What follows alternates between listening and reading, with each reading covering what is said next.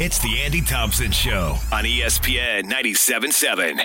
Thanks for showing up. Today's Shower Thought is brought to you by WeWinInjuryLaw.com. In the 90s, my brother was a huge Yankees fan, and more specifically, a Donnie baseball fan. Don Mattingly had the big stash. He had the wad of tobacco in his mouth, the thick eye black. He had that sweet left-handed swing. And he had never been to the playoffs. He played for the Yankees for 14 years, the team that invented baseball with the huge payrolls. He never one time went to the playoffs. The Yankees sucked, and my brother felt bad for Donnie baseball. There is a lot of this going on right now with Michigan. Here's Jim Harbaugh. He's old school. He's brought back the 1970s Michigan football style. He's a Michigan man. He's wearing the sweater. He's got the old hat. And Michigan, like the Yankees, has been unable to win the big one for over 20 years.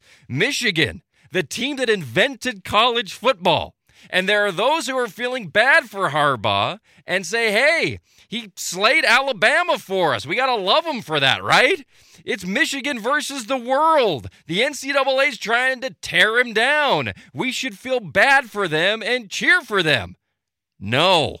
Michigan is the Texas of the Midwest. They're the USC of the Great Lakes, and they're the New York Yankees of college football. And I will never cheer for the damn Yankees. That's your shower thought. We'll be right back.